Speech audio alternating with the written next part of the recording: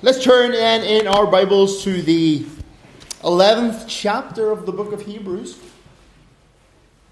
I'm going to be reading from verse 29. Oh no, verse 30.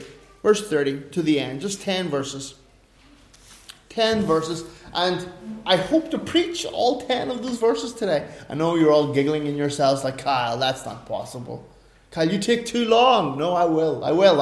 I've determined I'll try at least. I will. Anyway, let me read it to you. Follow along in your own Bible as we look at God's Word today. By faith, the walls of Jericho fell down after being marched around by the Israelites for 7 days. By faith, Rahab the prostitute welcomed the spies in peace and didn't perish with those who disobeyed. What more can I say? Time is too short to tell about Gideon, Barak, Samson, Jephthah, David, Samuel, and the prophets who by faith conquered kingdoms, administered justice, obtained promises, shut the mouths of lions, quenched the raging of fire, escaped the edge of the sword, gained strength in weakness, became mighty in battle, and put foreign armies to flight. Women received their dead raised to life again. Other people were tortured, not accepting release, so that they might gain a better resurrection. Others experienced mockings and scourgings, as well as bonds and imprisonment. They were stoned. They were sawn in two. They died by the sword. They wandered around in sheepskins and goatskins, destitute, afflicted, and mistreated. The world was not worthy of any of them. They wandered in deserts and on mountains, hiding in caves and in holes in the ground. All these were approved through their faith. But they did not receive what was promised, since God provided something better for us, so that they would not be made perfect without us. Amen. Amen. And we're in the last of this great list, this great proclamation of faith that the writer in the book of Hebrews is doing. This great exhortation to the life of faith, of what faith truly and really looks like. And as we all know, because we've gone through the chapter, he has gone through the history of Israel. Well, history of the world, really. Biblical history. Beginning with Abel, going all the way up through the Old Testament, into the prophets, and into even like John the Baptist. And he's painting this picture of what it means to be faithful. And now he's getting into this, the coming down of it, as we would say. And it begins with this small picture of Jericho and of Rahab, the prostitute.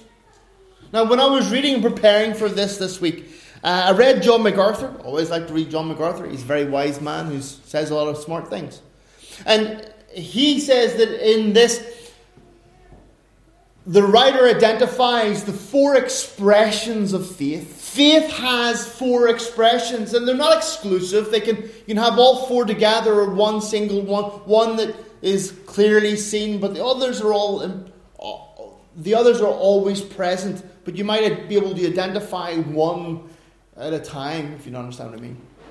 The first one that he says that it is the receiving. Faith receives. It comes empty-handed and it receives the promise. Second then is that it reckons out or counts out. It contemplates the difficulty.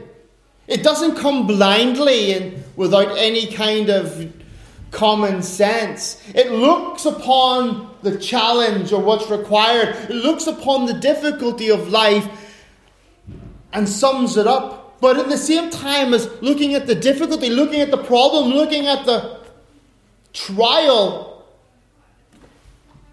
faith considers God in comparison.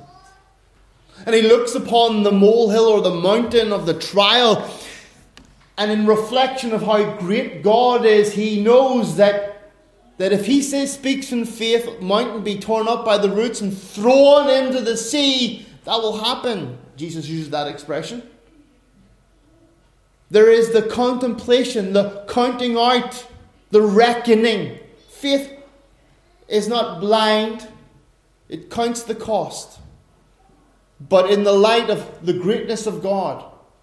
The third then is it takes the risk. It sees the impossible. Remember Moses before the Red Sea? What are we going to do, Moses? Hold on, boys. Be still and wait upon the Lord. See the greatness of God. When faced with worldly impossibilities, faith accepts that God is able to do the impossible. Remember Jesus saying, with man these things are impossible, but with God all things are possible. So faith, or an expression of faith, is it takes the risk. It goes beyond what is naturally and normally acceptable. And then the last expression of faith, according to John MacArthur, who got it from somebody else, of course, that's how life works, isn't it? It rests. True and real faith rests in the promise. It rests in the security that God is in control. It endures. Despite the trial, despite the difficulty, though you may not know, you may not see light at the end of the tunnel, you as a believer know that God is in control and that you are abiding in Him. These are the four expressions of faith. It receives, it reckons out, counts out, contemplates. It risks everything upon the Word of God, upon the promise of God. And third, it rests. And we see that as we contemplate these last 10 verses in the chapter, and I hope to go through them, not necessarily quickly, but hopefully. Jericho, we know the story of Jericho. You should know the story of Jericho. It's one of the Sunday school favorites, you know. The Israelites, after their 40 years in the wilderness, in the book of Joshua, they're coming through. Remember, the Jordan River splits in half and they cross with the Ark of the Covenant in front of them. Jericho itself was a frontier city. It was a city of tough, rough, hard people. The walls of the city, according to the biblical narrative and according to archaeology, were so big that they could have 2 chariots. Think of 2 cars driving along the top of them. It was a massive city. It wasn't some small settlement. It wasn't like Esse or Larismo. It wasn't some. We're talking several 100,000 people living there with a full-time military and army. It was a frontier city. And by all accounts, by historical and archaeological accounts, it was a very wicked city. Part of the religious practices followed in this city was they would take babies and seal them up in jars, living babies, newborns. They would take them and put them in a jar, an oil jar, while they were still alive, and then they would place them inside the wall and wall them up as an offering to the gods for the walls, for protection, or whatever else. They were engaged in some of the worst. I read a biblical archaeological book, and when archaeologists discovered the hieroglyphs and the paintings of their religious practices, the little Swiss archaeologist who was doing it said that he actually threw up.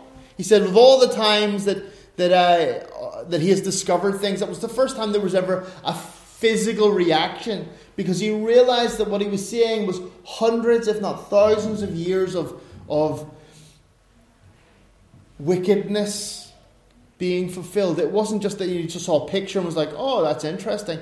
But for him, the reality of what was going on in this city and in the other cities of the Canaanites, what fathers were doing to their children, the wickedness that I will not speak from the pulpit, but sheer wickedness. So this wasn't just like a normal city.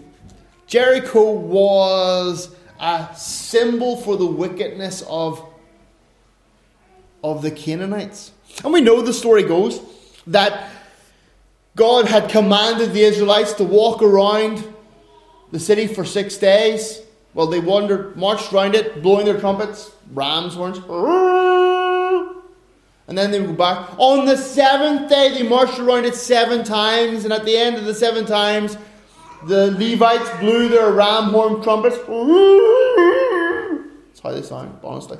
And then all the Israelites would shout, "Ah!" We're told that the walls fell down flat. There are those who post, or whatever that is next, that they fell like this, others that they fell down like that. But whatever happened, the walls fell down without the Israelites having to storm the city, without them having to do anything. Modern archaeologists believe that the weight of all the peoples gathered on the top of the walls actually caused the walls to crumble. The fact that they were digging out of the wall and placing babies in the wall perhaps led to the destruction of their own walls and whatever else. Don't know the details, but the walls fell down. And it was by faith. It wasn't by their actions. These things were done in their faith in Christ, in what God had said. And then it goes on in Rahab the prostitute. Now, Rahab was a professional prostitute in the city of Jericho. That was her job. She was amongst those despised people classes. When the spies from Israel came, she welcomed them, and says there, I think it's Joshua 2:6 perhaps, or 6:5. Can't remember which one it was. It says, the Lord your God is God. This woman was prepared. Of all the people in the city, this woman was prepared. And it's a great testimony to God moving in providence. The spies met this lady, this woman who was already prepared to receive and recognize that the God of the Israelites was the true and real God. And we know the story. She lets down the red cord and she helps the prisoners escape. And God preserves her. When the walls fall down, God preserves her. And the interesting thing is that she gets married. Her son is Boaz. Everybody knows Boaz, of course. Who did Boaz marry? Ruth. Yeah, the other one. Ruth. And Boaz and Ruth become the great-great-grandparents of David. David being the ancestor of Jesus. That this woman Rahab becomes one of the ancestors of the Lord Jesus Christ. Her faith brings her in. But again, it wasn't because of that she was a courageous person or because she was selfish. It was because of her faith in God. It says here that, so we see here in this text that true and real faith gives courage. The courage to act, the courage not to be defeated by daily routines. It gives us the courage to continue on, even when we don't see immediate answers to our prayers. Could you imagine the Israelites? Apparently, again, that's what I read this week. It took about 78 hours for the Israelites to march around Jericho. It's not a small city. 78 hours, a whole day's work with the whole army. So, like, as one part of the army is coming round, the second part is they can see each other as they're finishing. So it takes 8 hours for the first person, and it takes 8 hours for the last person in the army. Whole day, from sun up to sundown, perhaps. And they do it the first day and they see nothing. Do it the second day and they see nothing. Could you imagine the embarrassment of being a professional soldier and all of those people up on the wall. The Bible tells us that the inhabitants of Jericho came up onto the walls to make fun of them. What are those crazy, half-human, crazy people out there doing? Those radicals, these slaves, escaped slaves from Egypt. What are they doing? And they're shouting at you from the wall and making fun. And there you're doing, yeah, blow that horn all you want. We're not coming out. And there's a part of your mind that, how would that wall? You're trying not to look at the wall as you're marching around it because you're thinking, how is that wall going to fall? How? Look at the size of it.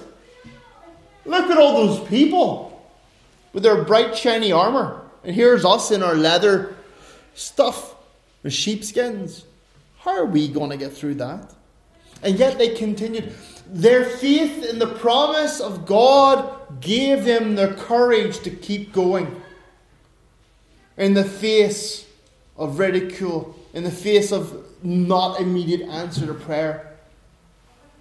And of course we know that as they kept God's word, as they did not turn from it, as they continued in it, God answered. And I would imagine even those who were believing were surprised when it happened. You know, you can believe, but then when it happens, you're like, praise God, hallelujah, amen. Wow, that's a little bit more than I expected. Whew. Our faith in Christ gives us the courage to go on and to, I would say, attack this world in a way that we know that God wins. Now, I'm not saying we get into terrorism or radical kind of Christianity that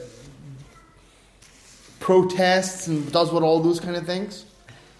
But that we can approach the things of this world, the unpure forms and fashions of this world. We can take the gospel of the Lord Jesus Christ into any place, any situation, any community, and preach with the confidence to know that though they may have systems of religion, false religion in place, their culture is bigger and stronger, more impressive and frightening than ours.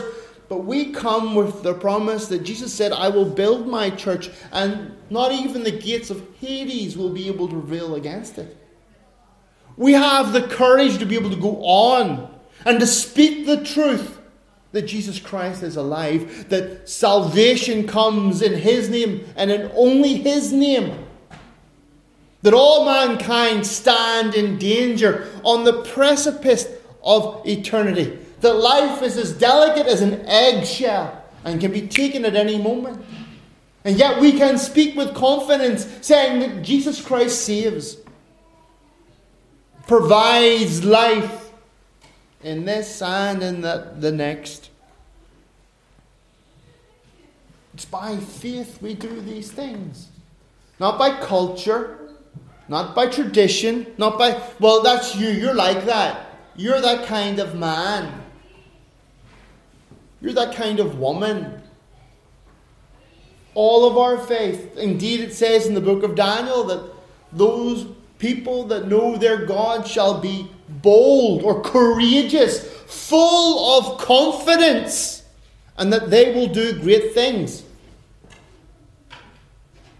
We are those people who know their God. And therefore we should be confident, not in our abilities, not in the fact that we are able, but in the fact that Christ has said He is still building His church. He has said that from every nation, tribe and tongue He shall summon people to His kingdom. Christ has died for His sheep. He has redeemed them.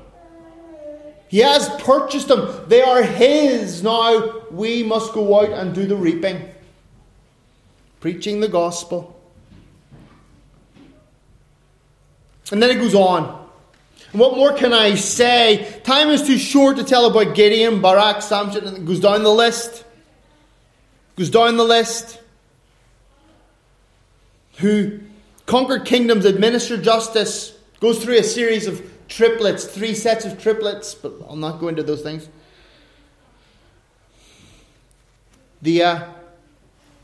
We saw that it gives us confidence or courage. Now it helps us to continue on, to endure those difficulties. It says that some of them conquered, yes, but then others were overcome by hardship. And as Christians, we can't always think that we win. We can't always think that we come out on top, in this life at least. I come from the name it and claim it tradition. The almost as if Christians always win. Oh, pray the Lord that we will succeed. And I think we should do that, but we must also understand and know that the biblical witness says that there will be times when we are required to lay down our lives, when we will be imprisoned for the faith. Look at John the Baptist, the greatest prophet to ever live. The greatest prophet to ever live. And yet his ministry ended in his head being taken from his shoulders because of the dancing of a 13-year-old, 14-year-old girl. And yet, glorious. Again, it's that upside down, back to front wisdom of the Lord. And it's their faith that keeps them going through those times. We think of, it says here, shut the mouths of lions and quench the raging fire. Think of Daniel and his three friends, Meshach, Shadrach, and Abednego. Beloved, there will come times in your experience when life will be a trial. Life will be a trial. Externally or internally, things will be difficult. Doesn't mean that God has deserted you. Doesn't mean that you have fallen into sin. Doesn't mean that the devil is having his way with you. And that God is helpless to protect you. It may be an opportunity for God to demonstrate his greatness through your weakness. Beloved, think of Job. Was there ever a more righteous man upon the earth? So much so that God himself boasted all about Job. And yet God allowed Job to endure because he had such faith in Job, or faith in his own ability to keep Job. Job endured. Not because he was stubborn. Not because it was his culture. Not because he had support from his friends. Job's wife said, your breath smells, you have spots. Curse God and die. Isn't that great wifely advice right there? Your breath stinks. You're covered in spots. Just curse God and die for dear sake. She just wanted rid of him. Great woman that she was. And yet God gave Job the faith to carry on. He endured. And our faith in Christ helps us to endure. Because we know that he is with us. We know that he is sovereign. We know that he's in control. We know that his glory is being fulfilled within our lives. And our steadfastness in him, our endurance, that which we are going through, speaks volumes to the people of this world. When we are able to endure weights that would break anyone else, they look and they'll say to us, how are you able to go through these things? Why are you not crushed? What's going on? Why do you have this secret strength? We're able to point out and say it is the Lord that upholds us and strengthens us. So, beloved, we might not be sawn in two. We may not die by the sword. We here in Finland are not enduring those things, but we know that our brethren in other places, in China, in Iraq, in Iran, in Saudi Arabia, many of the northern countries of Africa, where Christians are terribly persecuted and enslaved. In Libya right now, there is a slave market where Christians in particular are being targeted. and they are being kidnapped and enslaved and sold on the world's slave market, on the illegal slave market. People who are professing Christians because they won't fight back and they don't fight back. Or the family of Christians are being taken. Heart cry, I was told by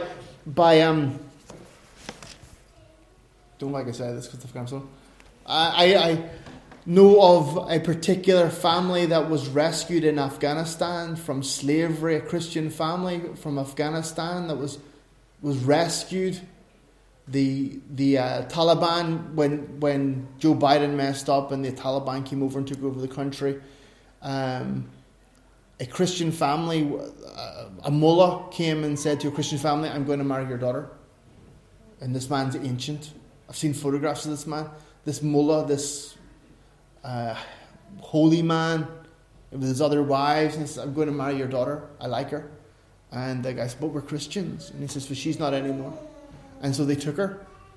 And I know that certain people organized a dramatic rescue, like something out of a movie. Something amazing, and I can't tell you, but it was just amazing, the story of how they rescued. But that slavery is going on. That family did not resist, and they endured, and they took it to the Lord. Now that they have been rescued and they're living somewhere else, and God has just been wonderful to them.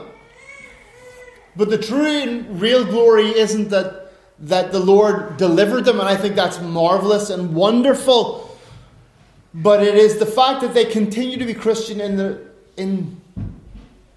even though they were kidnapped, even though they never once denied their faith, they never once spoke against the Lord Jesus Christ. They continued on, and they had the faith to believe that Christ would either deliver them in this life or the next, but they would not deny Him. Beloved, you and I, we might never go through those circumstances, but we will face situations in our lives where we will have to endure, where we will have to continue on for the sake of Christ, even though you don't feel like it, even though you might not have any strength in yourself. You might get up and cry day and daily. You might be embittered in your heart or whatever. But because of your faith in the Lord Jesus Christ, you endure. Christians, we are called to continue and to be faithful. Not to a system of theology, not to a certain church, but to Jesus and to Jesus alone. And that's why we keep going, and that's why we continue. The Bible says here that the world was not worthy of such people. The world is not worthy of such people. Again, think of this. This is the people at the bottom of the world system. The despicable and the despised. What did Hillary Clinton call the Trump supporters? The despicables? A basket of despicables, or whatever they were. Deplorables, something like this. That's Christians in the world's eyes. It hates us. You said, "Well, Kyle, I live, my neighbours don't hate me." Well, you start telling them, pointing out to them that their way of living isn't acceptable to God, and that it ends with them going to, not to heaven, but to the other place, hell. You point out to them that no matter what they do, they will never please God. And you'll certainly find out their attitude changes quickly. Beloved, we must continue on. And though the world might despise us, it will never be worthy. It's again the upside downness of it. And then we go to the third point. It considers salvation. We've looked at it, gives us courage. We've looked at it, it helps us to endure suffering or to continue through suffering. Now it is that we consider our salvation. Where it all ends. Verse 39 and 40.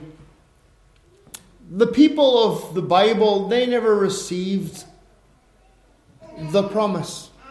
They were waiting on something. Whether ultimately we know Galatians tells us that the promise was the Messiah, eternal life in Him. And all those people in the Old Testament, they didn't have the revelation that you and I have. They were looking to a promise to be fulfilled, not knowing when it was going to be fulfilled, not knowing how it was going to be fulfilled, but believing that God would make a way where there was no way. You and I, beloved, we're on the other side of history. To you and I, so much has been given, because we're not looking to something that we do not know. We look back to Jesus Christ. God made flesh in the fullness, and we're able to say with our whole heart, we know that it is true. We see that it is true.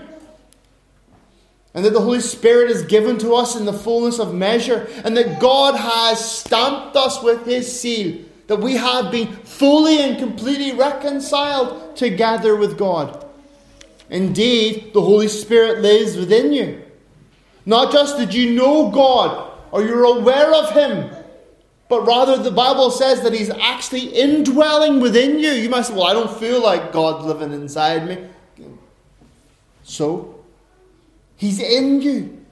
The reality of Him. He is preserving you and protecting you from the influences of the world, the flesh, and the devil.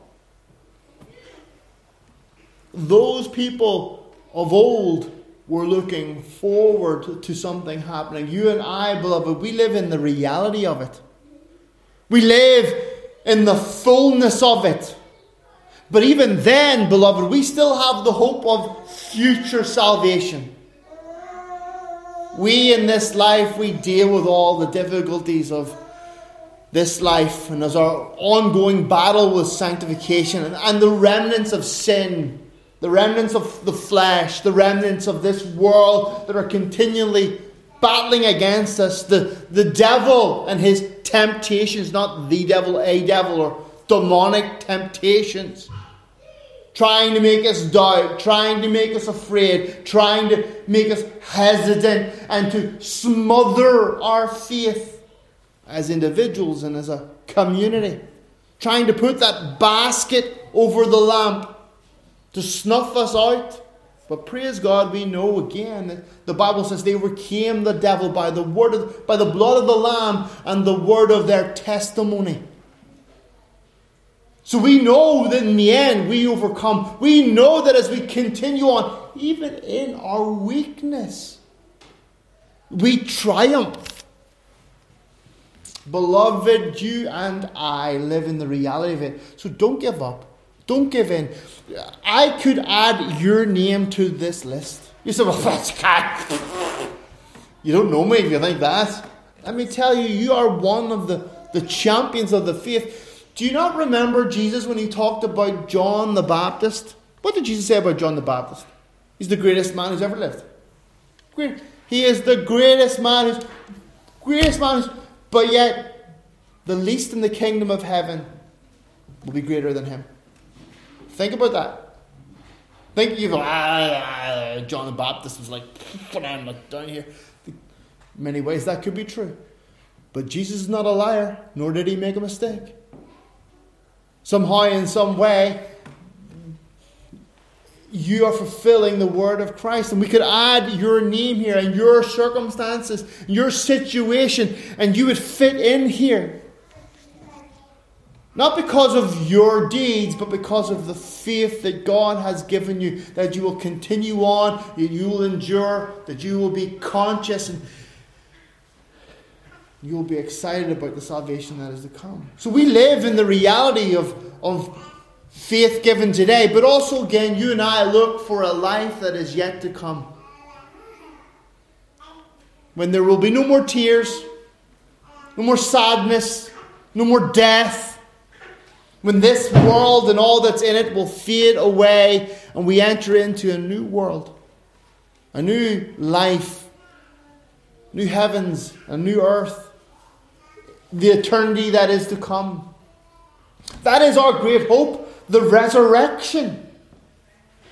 So, beloved, again, as we're finishing this chapter, This chapter that teaches us what faith is, what it looks like in the believer's life, the way of faith. We must always remember that it's not always plain sailing. Indeed, I think we looked at it last week and said, I think it was last week or the week before, it's hard in my mind to distinguish, that great faith endures great trials. And the greater your faith, the greater the trial that you will go through. To him who much is given, much is required, the Bible says. If you have little faith, the Lord's not going to dump a pyramid on you and say, work your way out. The Lord's not going to bring you into terrible things if you've got little faith. He'll give you as much as you can handle, and as much as you can handle. It's like weight training and putting the weights on the bar. But beloved, our Christian experience should not be one of plain sailing, but it should be one of victory, where we are moving from glory to glory, not in a worldly sense, not where we have golden trumpets and disco balls and celebrations, and that's in the world. Everybody's like, whoa! Like the Roman Catholic Church, with all of their gold and their ceremonies, their celebrations. The world looks upon them and applauds. But in a true and real sense, where the eye of faith sees and knows. Beloved, you and I are called to a greater walk with Christ, that we might know him all the more. Look unto Jesus. Amen. Let's leave it there. Apparently Lily has told me that that's the end.